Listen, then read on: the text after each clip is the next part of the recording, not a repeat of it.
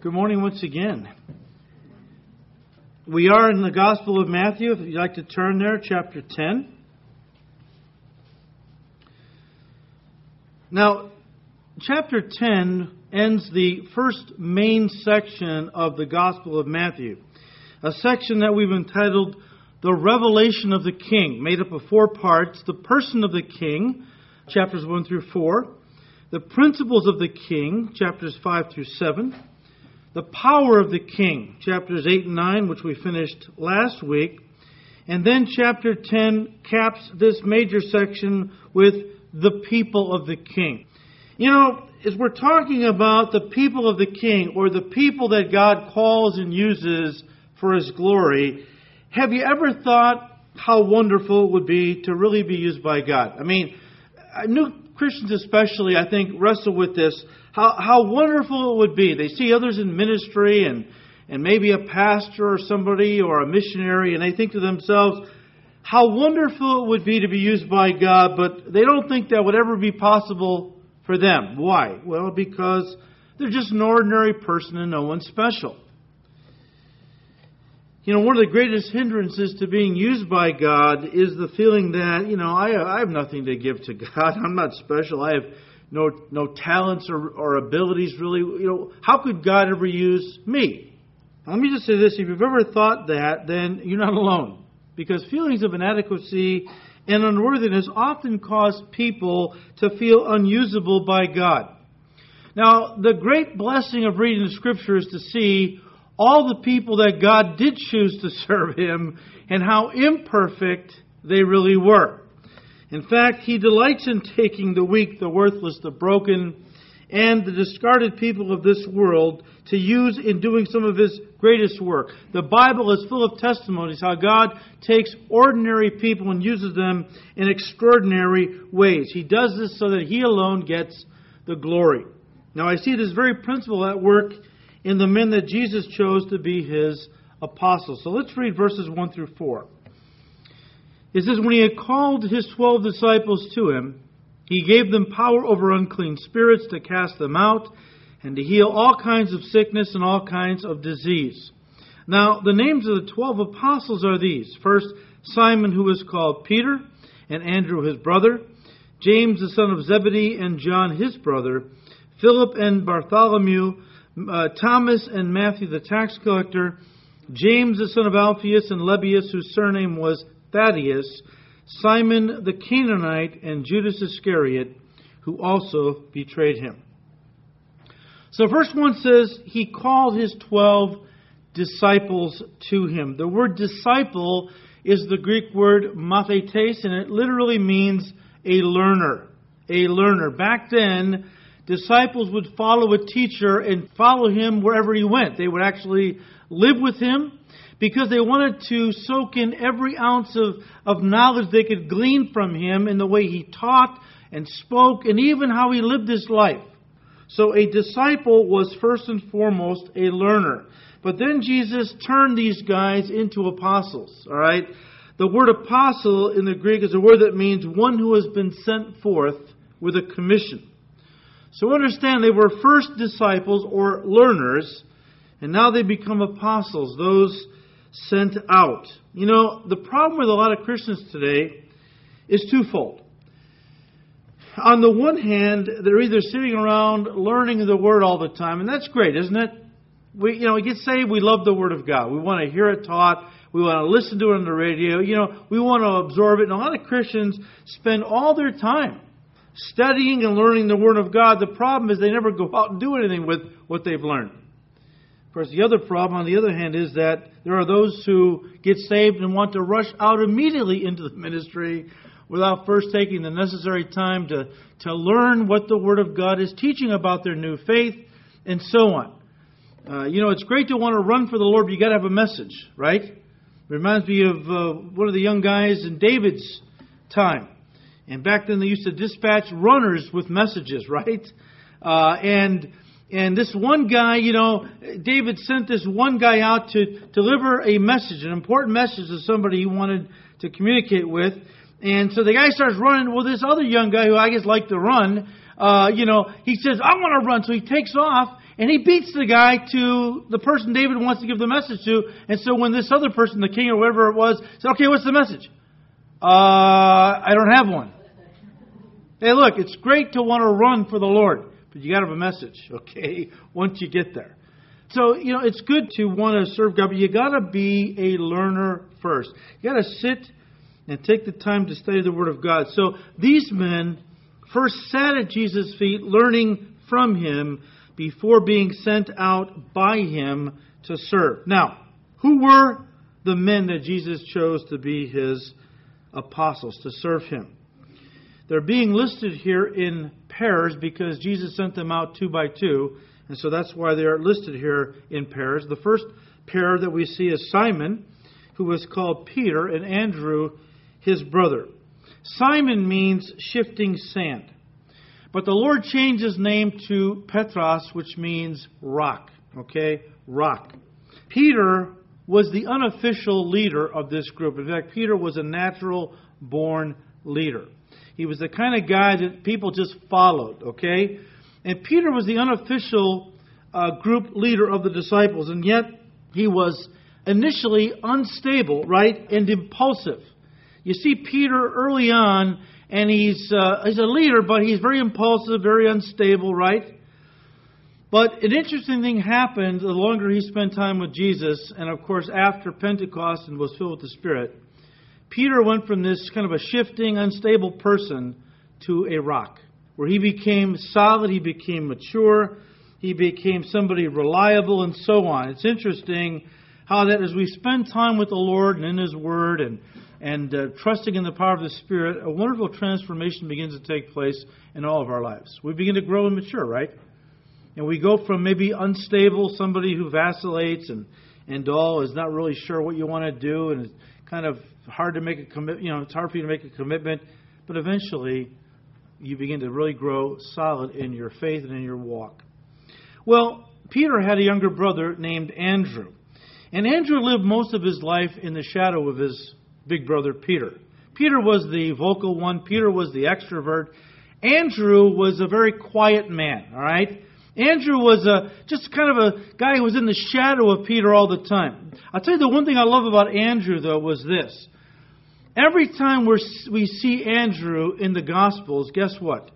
He's always introducing someone to Jesus. There's a lot of Andrews in the body of Christ, men and women. You'll never know their name. No one really will ever know their name in a very big way. They're not public people. They don't really have a big following. But they have a quiet ministry. Their heart is just to see people come to Christ. And they're always praying, and they're always witnessing, and they're always just quietly bringing people to Christ. And believe me, they are going to be well known in heaven. Andrew, I think, was one of these people. Well, the next two people we're introduced to is James, the son of Zebedee, and John, his brother. James and John, of course, were brothers, and they were the sons of a man named Zebedee. They were professional fishermen who worked for their father in the family fishing business. Now, you remember what James and John, what their nicknames were, don't you? Sons of Thunder. Why was that? Because they were hotheads, all right? They had a temper-ish problem, all right? I mean, it really came out early in their walk with Christ. Okay, remember when Jesus went to a certain village to preach with His disciples, and for some reason the people of the village didn't want them coming into their town, and so they kind of turned them away. Remember what James and John asked the Lord? They said, Lord, do you want us to call fire down from heaven like Elijah and burn them all up? And Jesus said, no. He said, look, you don't even know what spirit you are of. The Son of Man has not come to destroy life, but to save. Let's just go to another village, all right? Burn everybody up. No. Don't burn everybody up. Now, of course, James, John's brother, was one of the early martyrs of the Christian church. Acts 12 tells us he was martyred by Herod. John went on to live, though, a rather long life. In fact, in AD 95, he wrote the book of Revelation. So John died at a ripe old age. And so I want you to know the transformation that took place in John's life. How that he went from a son of thunder in his early days, and as he walked with the Lord, then later on just filled with the Spirit and serving the Lord, he went from this kind of fiery tempered guy till his later years in life, what was his favorite saying as he wrote his epistles and things like that? Remember what it was? My little what? Children. Okay? That's a soft, tender guy, right? My little children. In fact, history tells us that when John was very elderly and he was still preaching, sometimes he was so weak he couldn't even walk up to the pulpit to preach. So they would actually carry him on a chair and set him up in front. And sometimes he would just look at the congregation and just say simply, my little children, love one another. And then they take him off somewhere else, But the transformation that takes place, right, when you spend time with Jesus. You got a temper? You having a hard time with people? I like ministry, just the people I can't handle. If that's your attitude, you got to spend time with Jesus. Jesus was a people person. And as you spend time with Jesus, He's going to give you a heart for people. That's His heart, right? Now, the next two we're introduced to is Philip and Bartholomew. Now, Philip was a native of the city of Bethsaida. That was the town that Andrew and Peter grew up in. And he's not the same Philip that we read about in Acts chapter 6, verse 5, and Acts chapter 21, verse 8. That was initially Philip the deacon. Remember Acts 6? He was chosen to be a deacon. This other Philip. And then later on he went on to be an evangelist. Okay? This Philip was an apostle. Not the same as that other Philip, deacon and evangelist. All right? Bartholomew is another name for Nathanael. Nathanael was a skeptic. Remember when Philip came to him and said, Nathanael, we found the Messiah, Jesus of Nazareth. What did Nathanael say? Oh, goody. He says, what? Jesus of Nazareth? Can anything good come out of Nazareth? Nazareth was not a family-friendly place, you might say. Like Las Vegas, they're trying to make themselves look like a family-friendly place. Okay, you can put lipstick on a pig, guys. It's still a pig. All right? Nazareth was not a nice place. Very rough town. Very immoral place. And so when Nathanael heard that this Messiah, so-called, came out of Nazareth, he was very skeptical. Of course, as he then was introduced to Jesus and walked with him, he became a great man of faith. As was another man we're introduced to next, Thomas, and then coupled with Matthew, the tax collector. Thomas, I think, continues to carry the dubious title of Doubting Thomas. And initially, Thomas was a bit of a doubter.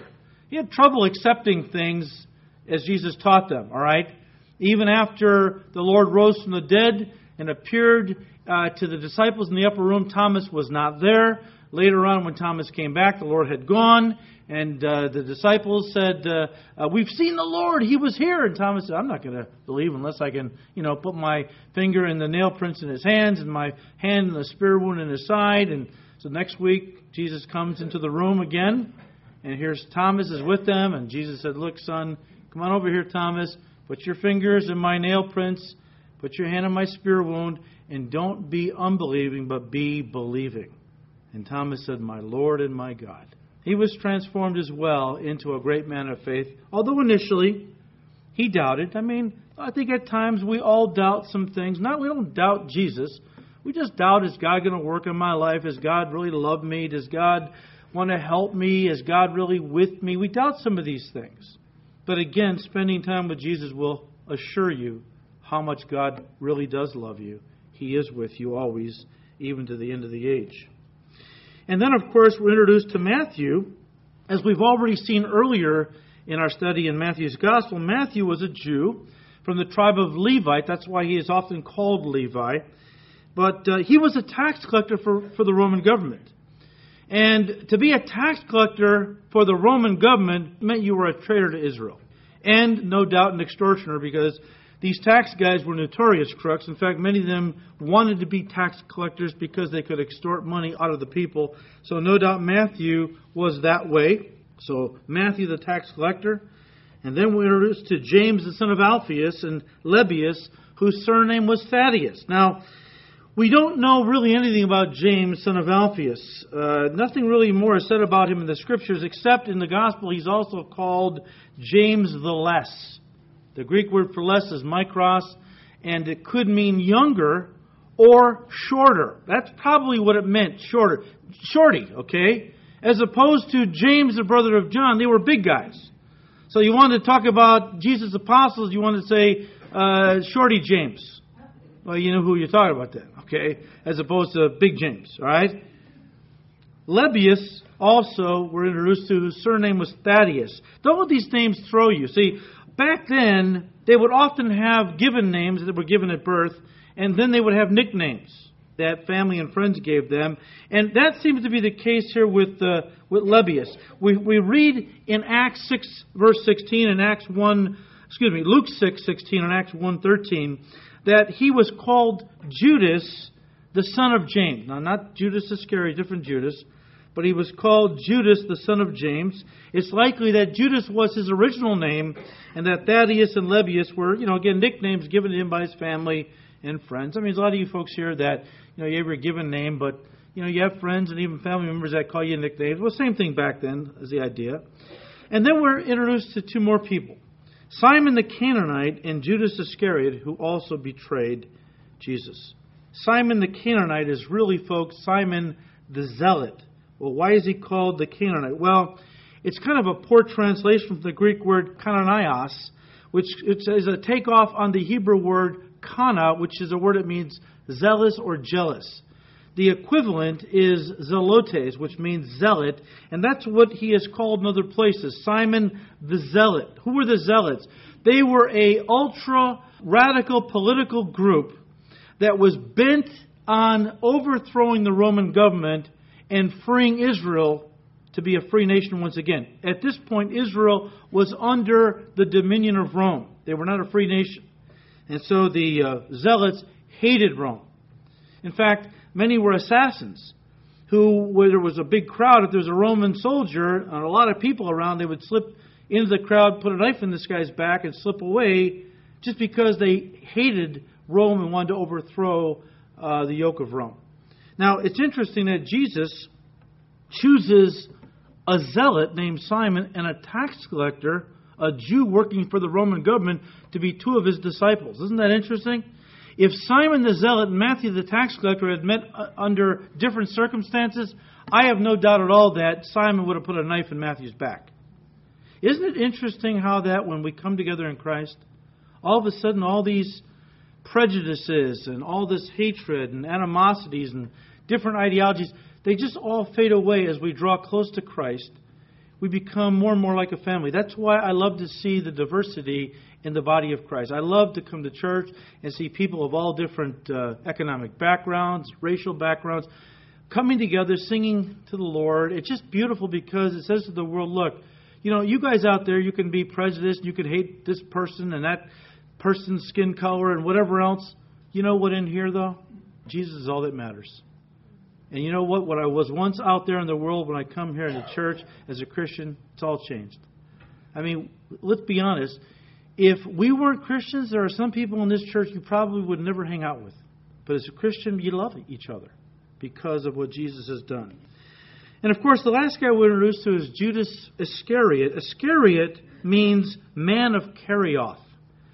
Kerioth was a small town in Judea about 23 miles south of Jerusalem. Now, Judas Iscariot is the only one who has a geographical designation attached to his name. Why? Why call him Judas from Kerioth? Well, many believe that because Judas was the only one from Judea, the southern part of the state of Israel, that all the others, including the Lord Jesus Christ himself, were from Galilee, which was in the north.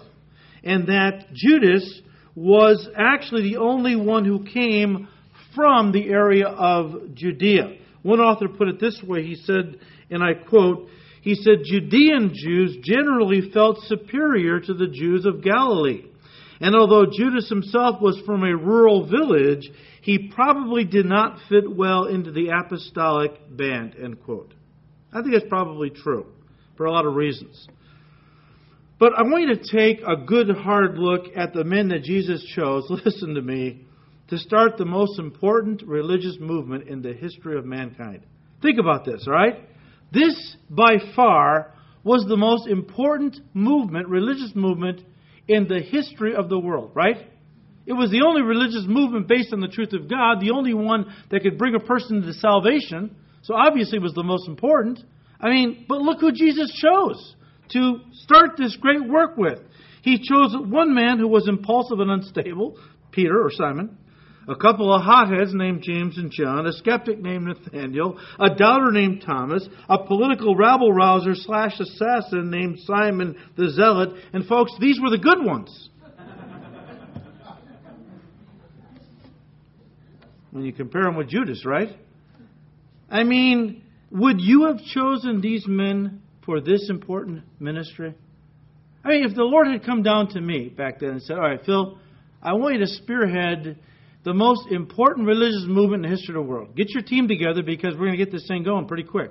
Okay, Lord. You know what I would have done? I would have gone to the seminaries back then and the Bible colleges of that day, and I would have looked for the brightest, the smartest, the most educated, the most degrees, I would look for all these kind of people to get on my team. Most of us would have probably done that, right? What did Jesus choose? He chose ordinary people, fishermen, farmers, blue-collar guys, Judas was probably an educated man, but the rest of the apostles at that time, of course, Paul came on later on. Paul was an educated guy, but initially these ones that followed Jesus in the Gospels, they were just ordinary blue-collar guys. And I can imagine what was going through their minds before the Lord ascended back to heaven and said to them, now, I want you to go into all the world and preach the good news to every person. I'm sure they're thinking, what? Lord, have you forgotten who we are? We're just fishermen. We're just ordinary guys. We're going to go to Rome, the imperial city, and preach about you there? Or Alexandria in Egypt, the center of cultural learning there? Or Athens, or any one of these incredible, heady places that have universities and very sophisticated folks. We're going to go. How are we going to do that? Listen to me. God calls ordinary people to do His work through, but He never leaves them without the power of the Spirit to do that work. And listen to me again. God never chooses somebody to do His work based on what they are at that moment, but always based on what He knows they can become through His power and grace. And here we are, aren't we? However, I think today, churches are no longer really looking at the heart when choosing leaders. They're really not looking at God's anointing upon a person's life. Looking around saying, look, wow, I can really see the hand of God on his life or on her life. I think God's calling them into a key ministry. Churches don't really do that anymore today for the most part. They don't look for the heart or the anointing of God upon a person's life. I've actually heard of churches that are turning to, listen to this, secular organizations to give their leadership candidates personality tests to determine if they have the right temperament and giftedness for ministry before they hire them on. It kind of reminds me of a little spoof that imagines Jesus had done something like this before choosing His 12 disciples. It goes like this. To Jesus, son of Joseph, Woodcrafter's Carpenter Shop, Nazareth 25922, from Jordan Management Consultants. Dear Sir, thank you for submitting the resumes of the 12 men you have picked for managerial positions in your new organization. All of them have now taken our battery of tests, and we have not only run the results through our computer, but also arranged personal interviews for each of them with our psychologist and vocational aptitude consultant. The profiles of all tests are included, and you will want to study each of them carefully. As part of our service, we make some general comments for your guidance. This is given as a result of staff consultation and comes without any additional fee. It is the opinion of our staff that most of your nominees are lacking in background, education, and vocational aptitude for the type of enterprise you are undertaking. They do not have the team concept. We would recommend that you continue your search for persons of experience and managerial ability and proven capability. Simon Peter is emotionally unstable and given to fits of anger. Andrew has absolutely no qualities of leadership. The two brothers, James and John, the sons of Zebedee, place personal interest above company loyalty. Thomas demonstrates a questioning attitude that would tend to undermine morale. We feel that it is our duty to tell you that Matthew has been blacklisted by the Greater Jerusalem Better Business Bureau. James, the son of Alphaeus, and Thaddeus definitely have radical leanings, and they both registered a high score on the manic-depressive scale. One of the candidates, however, shows great potential. He is a man of ability and resourcefulness, meets people well, has a keen business mind, and has contacts in high places. He is highly motivated, ambitious, and responsible. We recommend Judas Iscariot as your controller and right-hand man. All the other profiles are self-explanatory. We wish you every success in your new venture. Sincerely, Jordan Management Consultants, end quote. The author of that little spoof, of course, is trying to communicate to us how exactly opposite to God the world often is when choosing its leaders, right?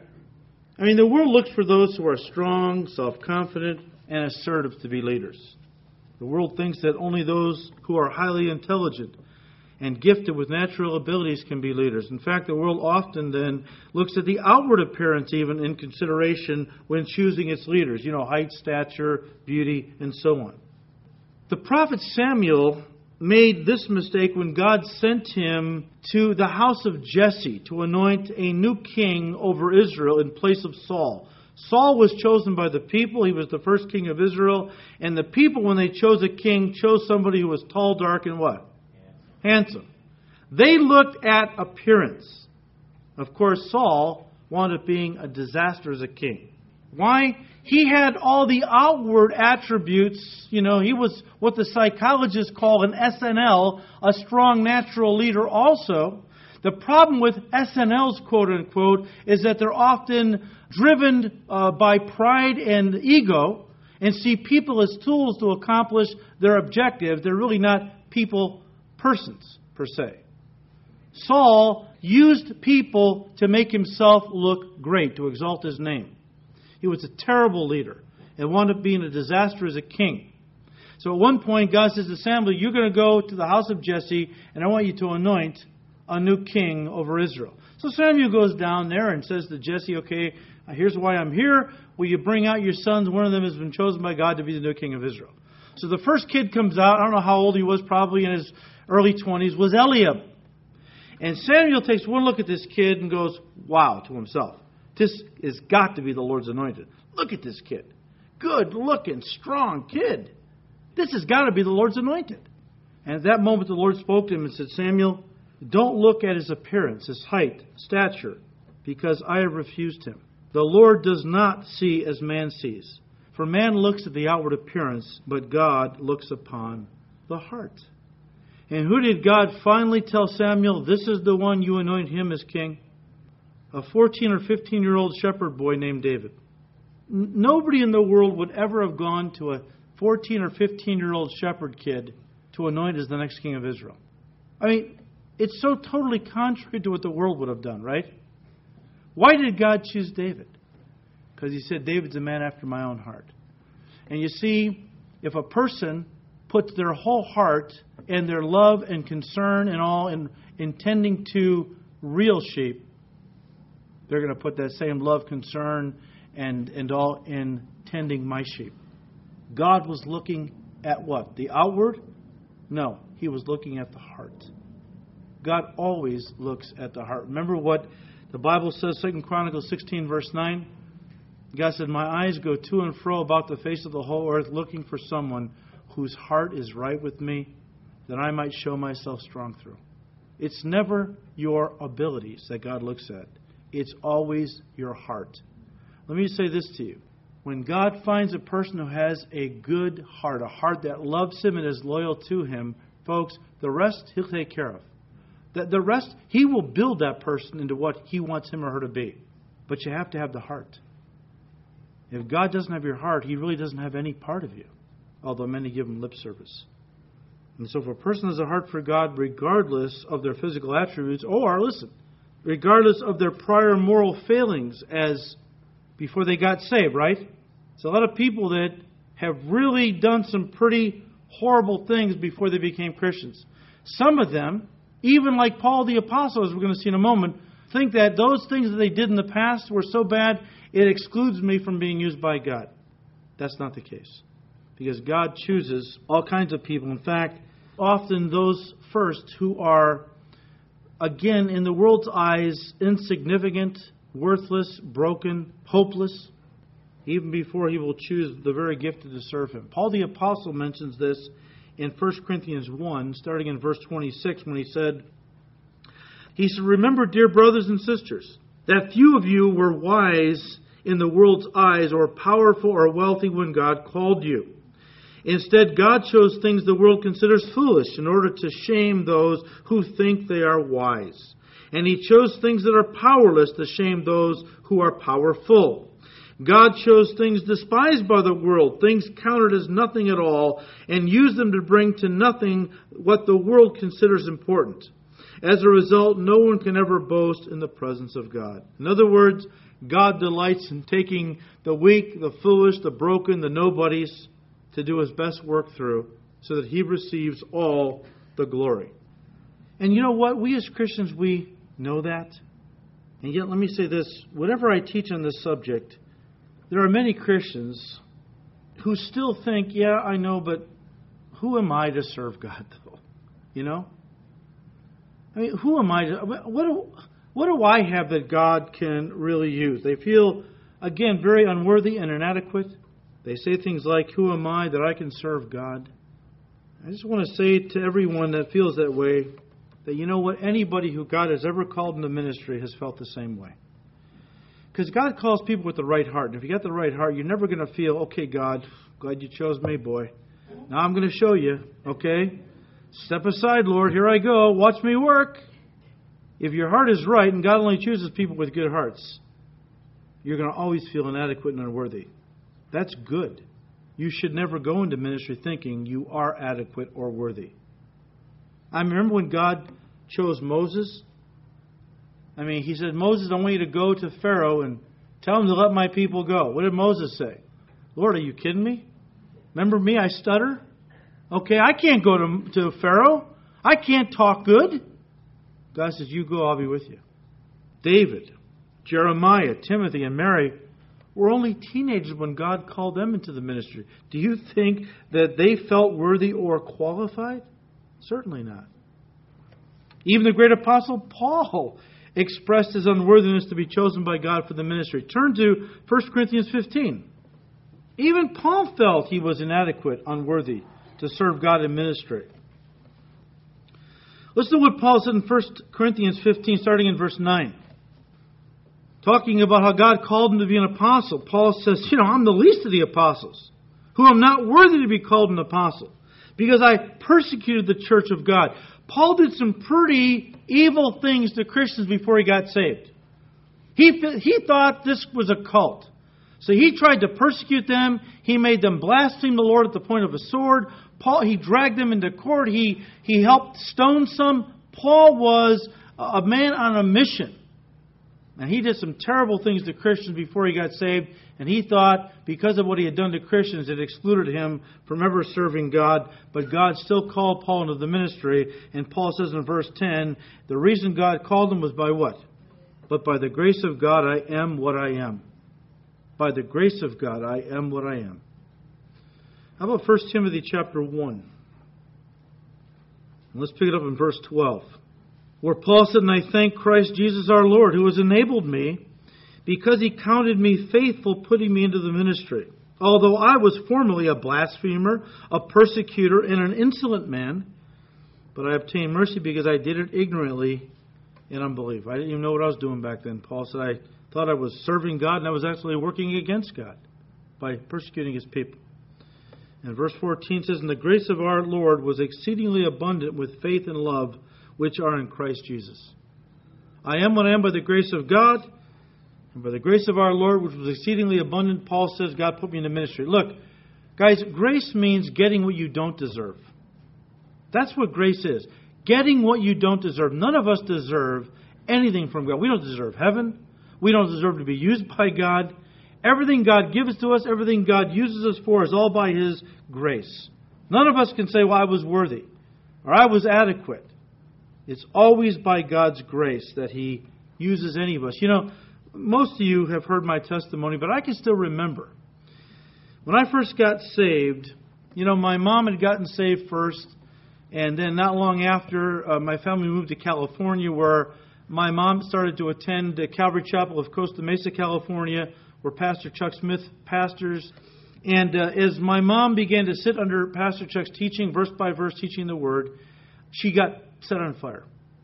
And then she would send, at that time it was cassette tapes, back to my wife and I, and we would listen to the teachings, and we eventually got saved. And I remember, a few months later, we went out there for vacation to see my family.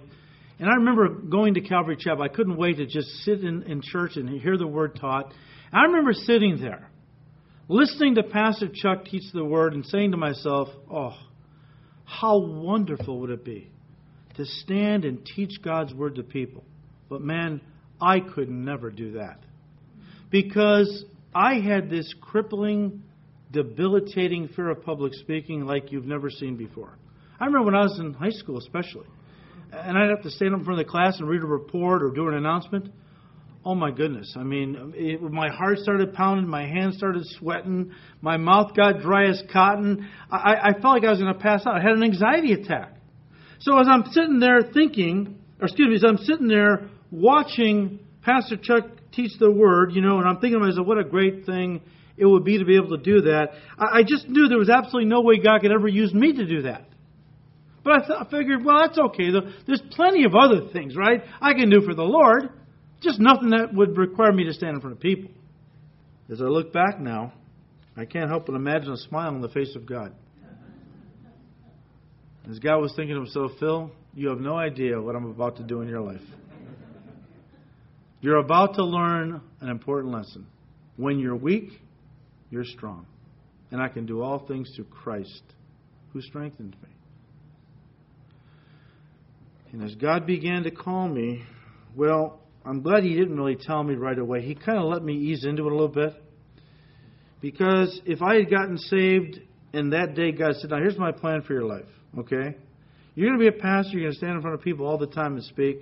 I would have been like one early church father that I read about as a young man when the people came from the town he was living in, came to him and said, we believe God is calling you to be our pastor. Just a young Christian guy. And everyone says, we believe God is calling you to be our pastor. When he heard that, he literally ran out into the night screaming. At the fear of that kind of responsibility. Well, they ran after him and they reasoned with him and convinced him that God was calling him. God would probably caught me somewhere out there, and convinced me. But I'm glad He didn't just tell me all of that right up front. And often God doesn't tell us His plans for our lives in full up front. Now, sometimes we want that, right? Sometimes we're like, oh, Lord, I'll serve you, but can you just, submit to me in full what you plan to do so I can decide if I really want to get on board? God says, no, I don't work like that. You just follow me one day at a time. And I'll unfold my will for your life in time. But as I've reflected on the call of God upon my life over the years, I have never doubted for a minute that, as Paul the Apostle said with regard to his own call into ministry, I am what I am by the grace of God. The fact that I could stand up here at all and teach God's Word, or that this church has been in existence for 31 years, listen to me, is a total testimony to His grace, His power, and His faithfulness.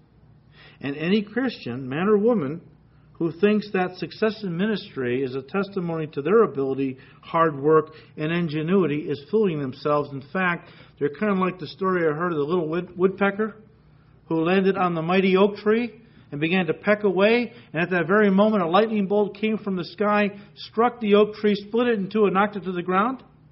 And as the little woodpecker, fluttering his wings, hovered over that fallen giant, he said to himself with a lot of pride, look what I did.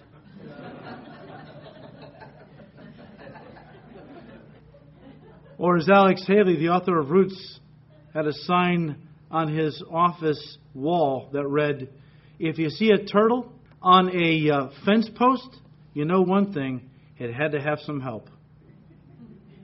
Folks, I'm a turtle on a fence post. So when you look at me, don't get all impressed. I had a lot of help, okay? A lot of help. I am what I am by the grace of God. Didn't God say this way back in the Old Testament in Zechariah chapter 4, verse 6? When God said to His people back then, who were facing a very monumental task in front of them, rebuilding the nation after the Babylonian invasion and how they destroyed the city, and now they're coming back to rebuild it. what a work they had ahead of them. How difficult. And they got tired and they began to want to give up. And the Lord spoke to them and said, look, it is not by power nor by might, but by my Spirit, says the Lord. You are not going to do the work I've called you to do through your own power or strength. You have to rely on the power of my Holy Spirit. And folks, that goes for everything in life that God has called you to do, whether it's marriage, raising kids, in ministry, whatever. Everything God has called you to do, if you try to do it in your own strength, you're going to fail. You need to rely totally on the power of God. Let me just close by saying this. Again, maybe, you've been thinking how great it would be to serve God. You see other people serving the Lord and you think, wow, how wonderful to serve God. But I just know I could never do it. Who am I? I'm just an ordinary person, no one special. Remember this. It's not the instrument that's important. It's the one who uses the instrument that deserves the credit and the praise. Imagine a surgeon who uses a scalpel to perform a delicate, life-saving operation. And when everything goes well and the patient is healed, the people don't rush in and pick up the scalpel and lift it up and go, oh, what an instrument. Oh, the scalpel, the surgery it performed. No, they look at the one who used the instrument and say, wow, what a great surgeon. And the same is true with the instruments that God uses. He does the work. He deserves all the credit, all the praise. Our job, keep your hearts right and stay available. That's all He wants. Keep your hearts right, stay available, and He will use you. And when He does, then you can praise Him by saying, to God be the glory. Great things He has done. Father, we thank You that You have saved us, that You chose us to be Your sons and daughters. And if that wasn't enough, Lord, well, now You've called us to be Your servants. And Lord, we want to sit at Your feet to study Your words, to grow.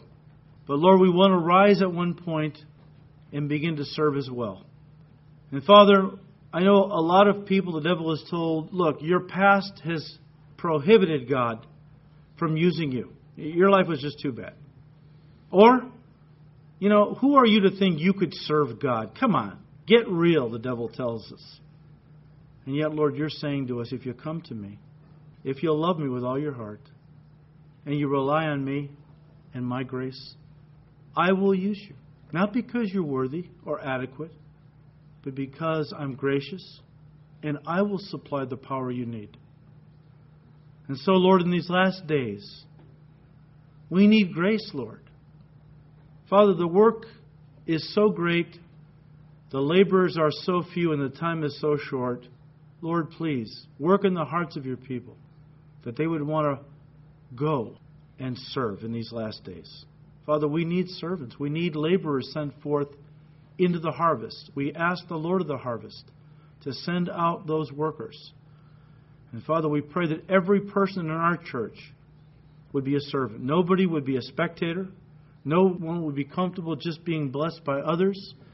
But Lord, everybody in this church, we pray You would stir their hearts to want to come and do the work.